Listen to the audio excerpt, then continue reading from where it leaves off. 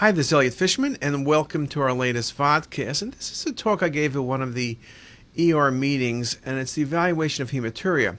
Often we speak about looking at renal masses or inflammatory disease. This one focuses and makes us think about things from the hematuria perspective. When you look at the most common presentations in the ER, the most common diagnoses were indeed renal colic and intestinal obstruction. We know how valuable CT is in this scenario, both in terms of making the correct diagnosis and the correct management plan. But again, renal colic is at the top of your list. There was an article talking about physician decision making in the ER setting. And CT indeed was very important in managing patients correctly. And that's particularly important, again, with renal colic and hematuria being common presentations. You can see in this multi-site article that physicians frequently change their lead diagnosis in abdominal pain, as well as chest pain and headache. Their confidence increased, and admission decisions indeed increased. And this article goes on to say, and this article still in press, that physicians' confidence also increased. Their certainty increased.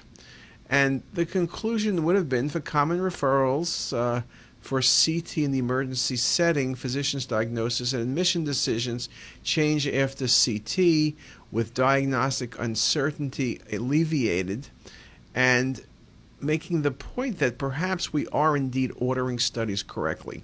There's always this saying that doctors are ordering too many studies or they're ordering the wrong studies. Well, perhaps this indeed is not the case when you look at it carefully. And in that article, they have some very nice charts really showing you the value of CT. So CT is very valuable in the renal colic patient, as well as, of course, other areas. But so hematuria, renal colic is really the study to do. Now, if I use the term hematuria and I ask you what is hematuria, well, it's defined as the presence of red blood cells in the urine. When visible to the patient, it's termed gross hematuria. When it's microscopic, then it's detected by the dipstick method or by a microscopic examination of the urinary sediment. Now, when you look at some more definitions for microscopic hematuria, it's 3 or more red blood cells per high-powered field.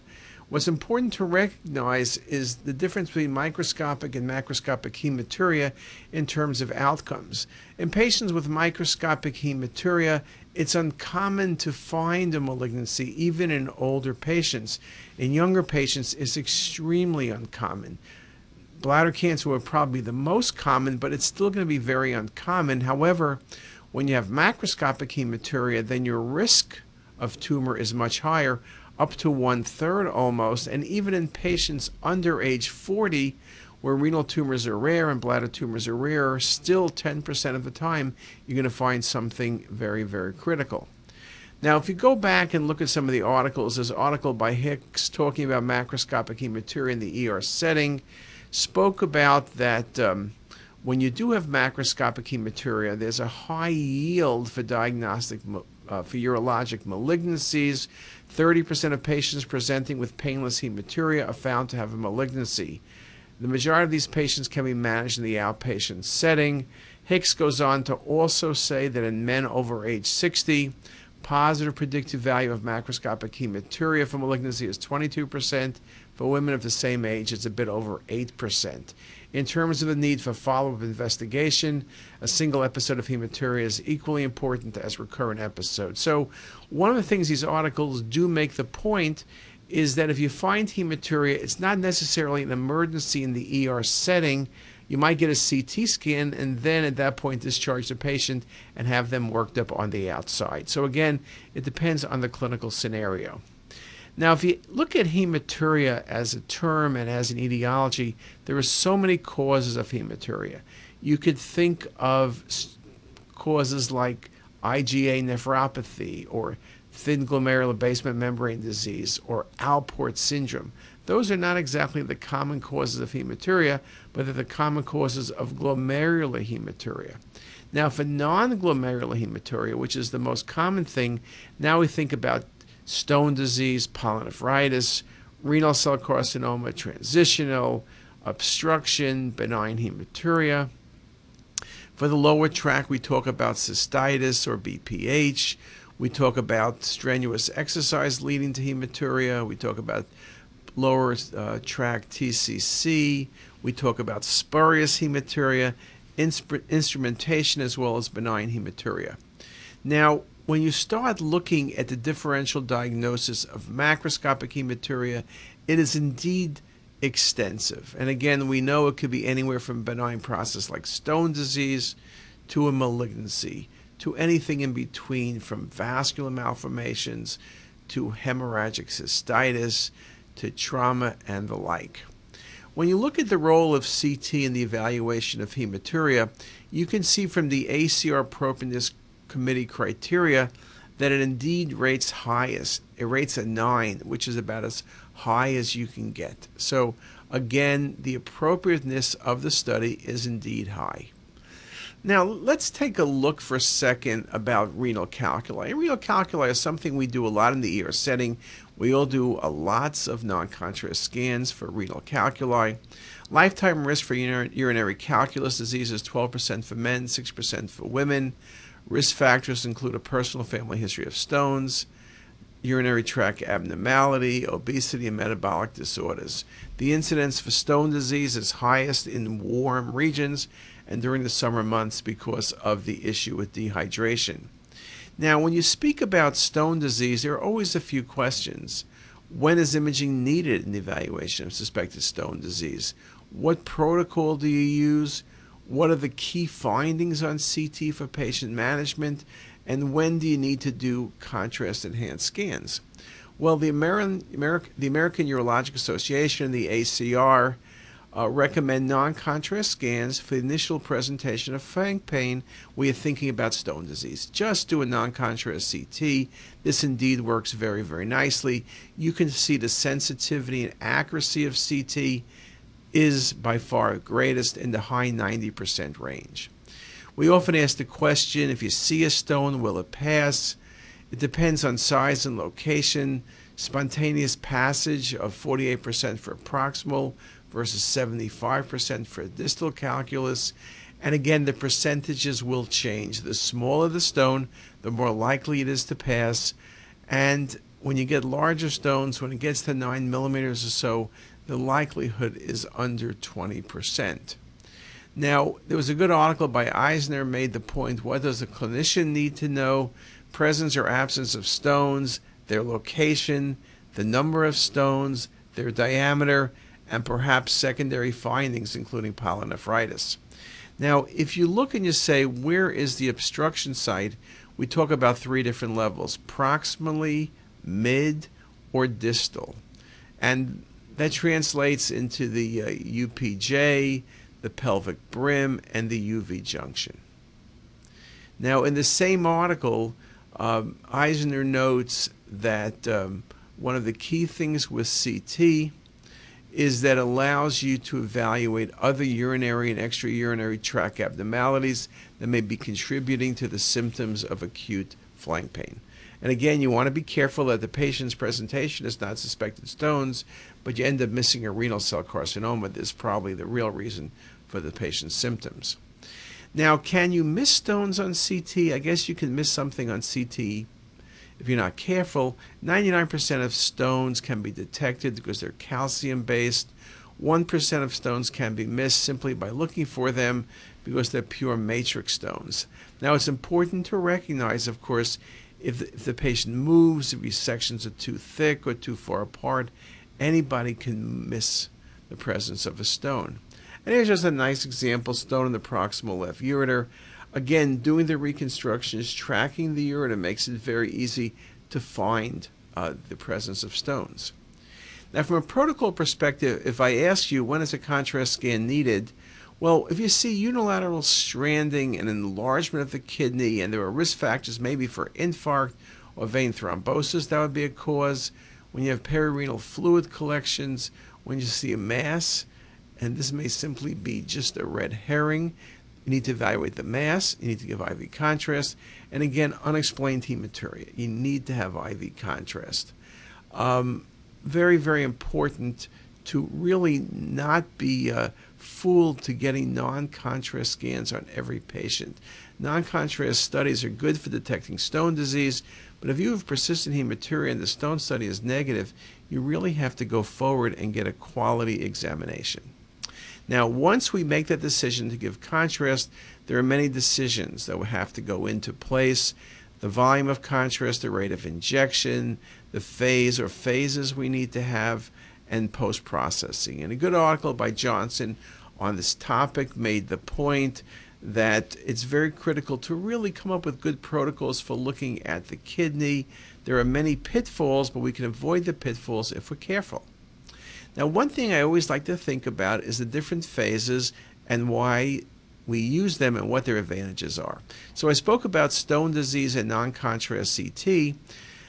Obviously, for detecting of stones, non-contrast CT works well. The other place where non-contrast CT is very valuable is in this example where the patient has a renal lesion that's 86 Hounsfield units. That means this lesion is over 99% likely to be a high-density renal cyst doing nothing else. Now, if you don't have non-contrast CT, if you only had a contrast scan, you can't distinguish between a high-density renal cyst and a mildly vascular renal cell carcinoma. There are several rules why non-contrast CT works well. This article by Jonish, homogeneous renal mass, as in the case I showed you, measuring over 70 Hounsfield units, has a greater than 99.9% of being a high-density renal cyst on a non-contrast study. And again, remember the case I showed you before. Here it is on arterial phase, still measures 94. On the delayed phase, measures in the 80s. And you can see it washes out. It's just minimal enhancement. And that's good for a high-density renal cyst. Or this case, you can see a mass left kidney. You can think about a tumor. It kind of looks like it's bulging out. Might it be a tumor? Here is the sagittal views. When you give IV contrast, you can see the lesion does not enhance. It remains exactly the same size. It remains the same density. And that's a very classic appearance of a high-density renal cyst. So the non-contrast scans really give us that information. If I only had the arterial phase or delayed phase, I can make a mistake. So non-contrast is indeed very, very valuable. Another article that followed the one I showed you was by O'Connor that made the point also about the importance of non-contrast CT in triaging patients. A renal mass containing fat with attenuation value under 20 or over 70, 95+%, probably 99%, are going to be benign, as long as there's no septations or nodules present. And they made the point that lesions between 20 and 70 Hounsfield units, those are the ones on non-contrast that become important to us. Now, it's also important to make the point that if lesions have fat within them, that's easy. Here's a lesion, left kidney. It has fat, measures -90. There's no issue. It's a myelolipoma. But I do make the point, and many people make the point, that sometimes you have angiomyolipomas that have minimal fat. You can see that little dot of fat, and yes, theoretically, you can see fat in a patient with renal cell carcinoma, but that's pretty rare, and the tumor is very aggressive in that point. Here's an incidental lesion from the axials, several points of fat being present. This is classic for a renal angiomyolipoma. It's important to remember that angiomyolipomas do not need to be entirely made of fat. Even a small amount of fat is going to allow you to make the diagnosis. Now, staying with the numbers, this article by Pooler looked at things from a little different perspective, and however, again found 20 to 70 Hounsfield units being the danger zone, where lesions outside these numbers were going to be benign. The average maximum unenhanced attenuation for all lesions was 39, and the average minimum was 27 if you looked only at renal cell carcinomas. So you can see renal cells have that sweet spot of around 40, but if you stay under 20 over 70, you're going to be dealing with most likely a benign cyst. Pooler goes on to say that indeterminate renal lesions on unenhanced CT contain regions of interest between 20 and 70. That's the danger zone. That's the area you have to be careful. And you can see here, just a simple example, the patient has a mass non-contrast study on the medial aspect of the upper third of the left kidney. Faint calcification, that always bothers me. It's higher density. It's not under 20. It's in the 40s. You can see it again here. You give IV contrast. It's not the most vascular lesion in the world, but it's a papillary renal cell carcinoma. It's solid. It does enhance. You can see it very nicely as I draw the circles around it. Or look at some of the 3D images from both the cortical medullary phase as well as the venous phase. So again, you need to be very careful, but the non-contrast scans are critical in this regard. Now, I spoke to you before about the importance of hematuria, the importance of microscopic versus macroscopic, and I mentioned that it's one of the critical things when you speak about renal cell carcinoma. It's one of the things that's critical in evaluating patients. It's not always going to be the case. Now remember, most renal lesions are picked up by serendipity, 2/3, and the patients are typically asymptomatic. However, when you pick up hematuria, then you need to be really careful. Now, one of the things that's been challenging for us is that our ability to detect renal lesions has increased substantially with better scanners, but it's not really changed all that much our ability to determine benign versus malignant. Remember, about 25% of renal tumors or renal masses under 3 centimeters removed are indeed benign. So we do have some challenges. Now, one way of looking at the challenge is looking at the functional aspects of imaging the kidney, what happens once you give contrast, and what indeed changes. And for that, you're going to have to come back in 15 minutes after we take our coffee break. I'll be right back.